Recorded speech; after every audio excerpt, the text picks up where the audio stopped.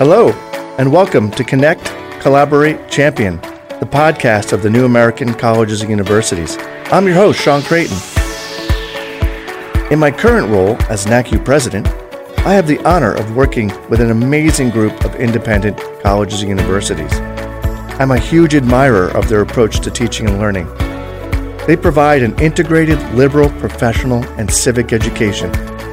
As a result, the NACU campuses graduate extraordinary professionals for a global workforce and society. Also, their campuses are beautiful. About our podcast, we will focus on topics related to higher education. We will bring in guests that wrestle with current and future challenges. They'll include college presidents, provosts, professors, researchers, authors, disruptors, reporters, strategists, and maybe even a futurist or two. They'll help us expand our window into the world of higher ed. Thank you for being here.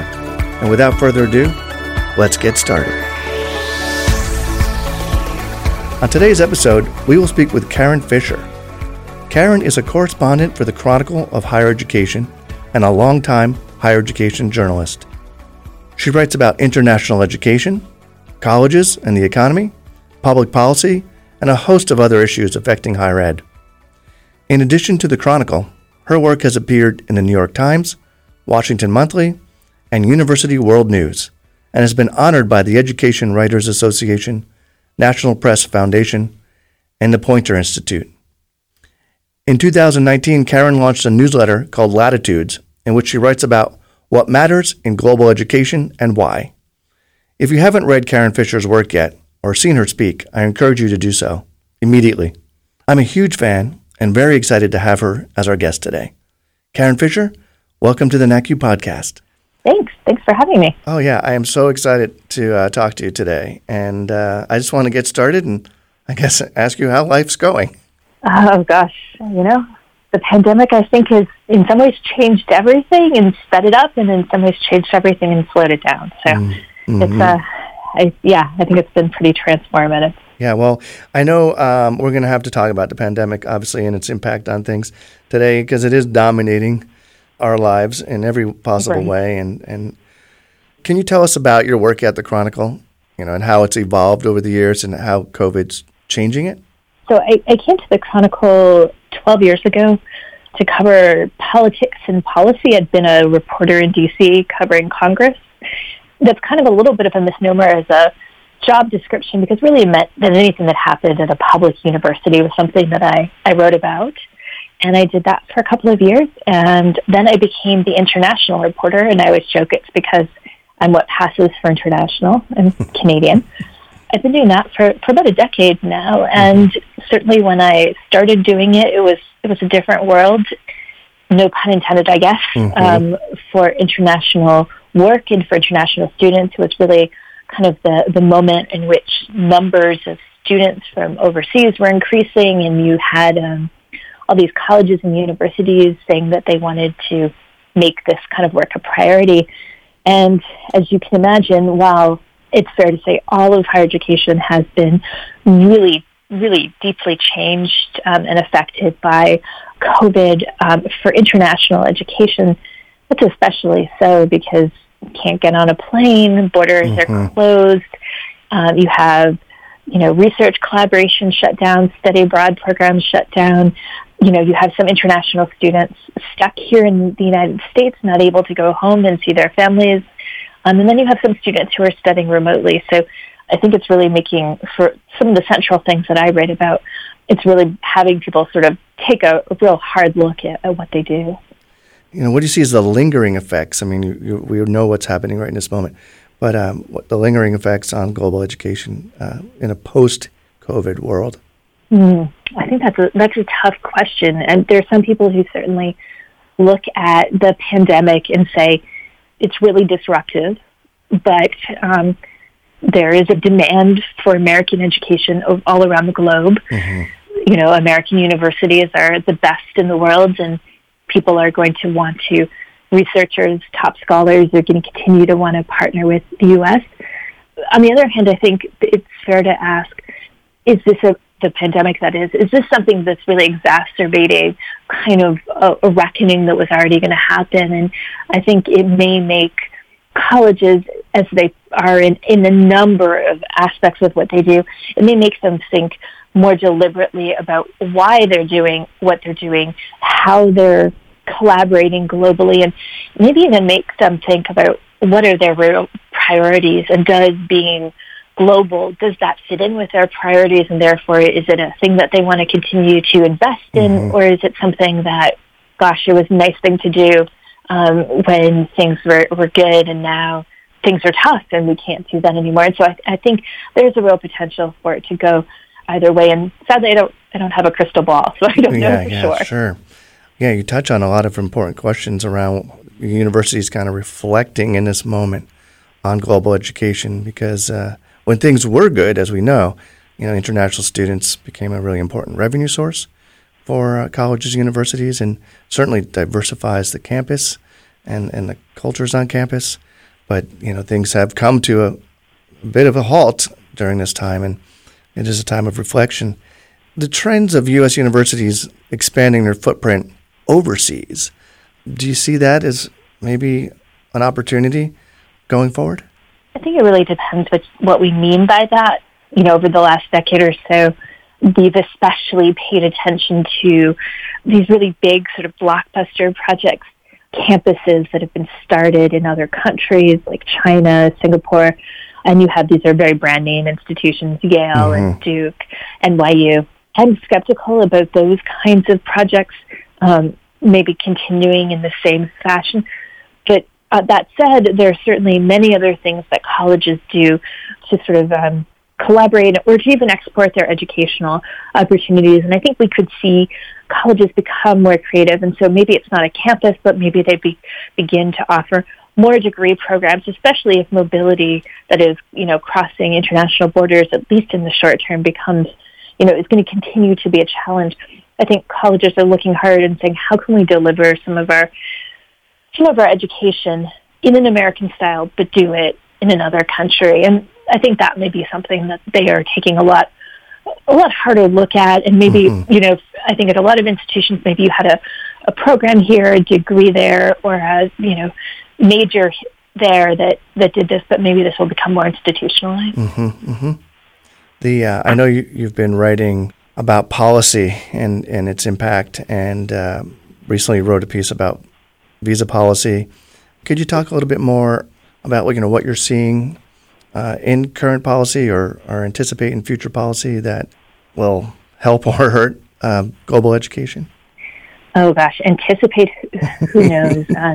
I mean, this has been an incredibly fast-moving and changing issue. It was even before COVID. One of the things that the Trump administration had been doing was tightening up on visa policy in general. And while a lot of what got in the headlines was about immigrants, it also applied to people on non-immigrant visas like students. And so you saw the administration make changes about how long students could stay. Some of it very technical, quite frankly. But on the horizon, one of the things that people had long been thinking that they might do would be to tighten up on a program that allows international students to stay on for between 1 and 3 years after graduation and get some work experience in the U.S. That's regarded by many people in colleges as being pretty important, because students say that they don't just want a degree, they want some kind of work experience with a degree. And I think there's some concern that if you can't get that from going to school in the United States, will students choose to maybe go someplace else where, they're able to get that work experience? I mean, and this is, Americans say the same thing. They want not just a degree, but practical hands-on experience that shows them how they might apply in the real world. And so that was pre-pandemic. And then since it's been all over the place, I think in the beginning of the pandemic, the government was actually very flexible and gave colleges and students a lot more flexibility about where they studied. And much of that centers around remote education, online education, which was something that was pretty much not something that international students could do or do much of. They could take one class, essentially. Mm-hmm. And then I think probably the thing that will have caught your eye and will have caught the eye of your listeners is that in the summer, all of a sudden, the government appeared to make sort of a U-turn on this and said, we're going to put a lot more restrictions on this. And this is a case in which colleges very quickly mobilized and forced the administration to back down. In the future, who knows? I mean, I think a lot of what happens, frankly, will depend on who wins the election in November. Mm-hmm, mm-hmm. Yeah, I remember being on a call with a provost that morning before the administration backed down, in which they were basically preparing, everything they could do to help their international students. And then it was an exhale when the news came through. I imagine. And you're right, there was a real mobilization by higher ed. You obviously you write a lot and have been for the Chronicle, but I guess as if you're not busy enough, you launched an online newsletter last year called Latitudes. Well, how's it going so far? What made you decide to launch this on top of everything you're doing, and how's it been received? Well, let me first say, just to be clear, when it comes to doing the newsletter, I see it as very much complementary to the work that I do at the Chronicle. So I don't think it's like an either or, but just something that is another way for me to write about these things. And obviously, the work that I do for the Chronicle, I think is pretty important. And I think I had a couple of reasons for doing it. I write for the Chronicle a lot of longer features pieces, but for shorter pieces, delving into the news of international education, there wasn't necessarily the appetite for me to write about the day-to-day stuff, except on Twitter.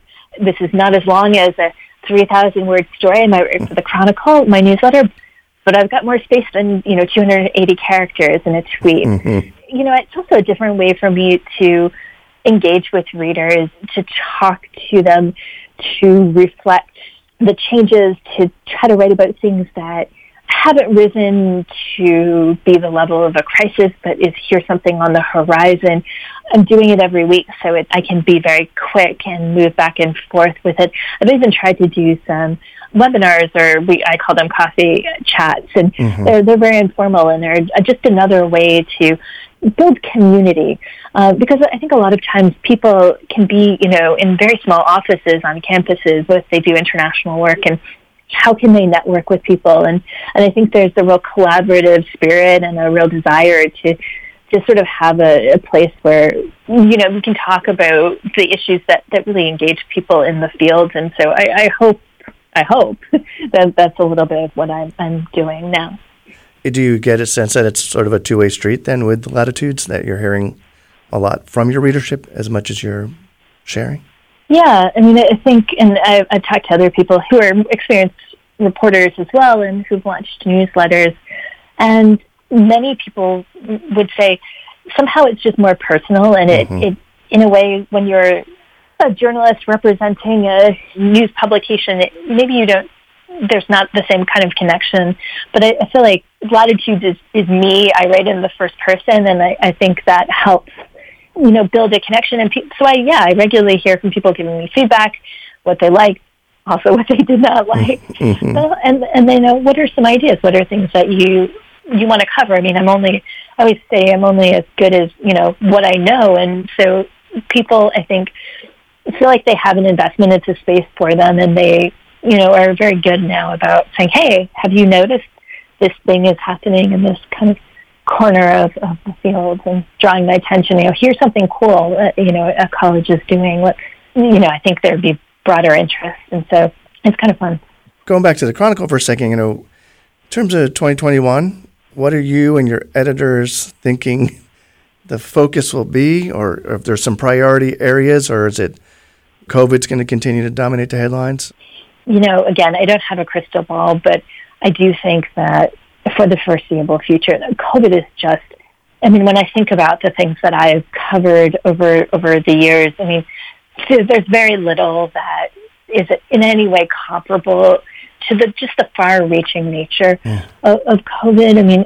It's both an emergency, but something that has the potential to change higher education in so many ways, in its economic structures, in the way that it delivers education, in what campus life is going to be like in the future. And so certainly I don't want to suggest that there aren't other things that we'll still be covering, but it's hard to imagine COVID not being an incredible priority for months to come. Yeah.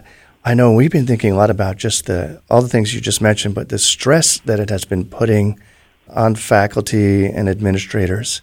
The question becomes, what can we do to help address it? What are going to be the effects of all this stress going to be on personnel? Do you have any thoughts on that? I mean, I think it's an incredible challenge. It was one thing I can remember talking with people at the very beginning of the pandemic, because as you might imagine, we began to see manifestations of it overseas first, and it started to affect the international operations of colleges first. And so I was very early on covering COVID, and I think initially it was an emergency, and so everybody was in sort of triage mode. And now, 6 months on, I think the cumulative effect is really, really problematic. Certainly talking about it as you are is quite important, and acknowledging it. There's going to have to be a lot more kind of understanding and flexibility and grace for faculty, for staff, and for students as well, who are obviously under a lot of pressure.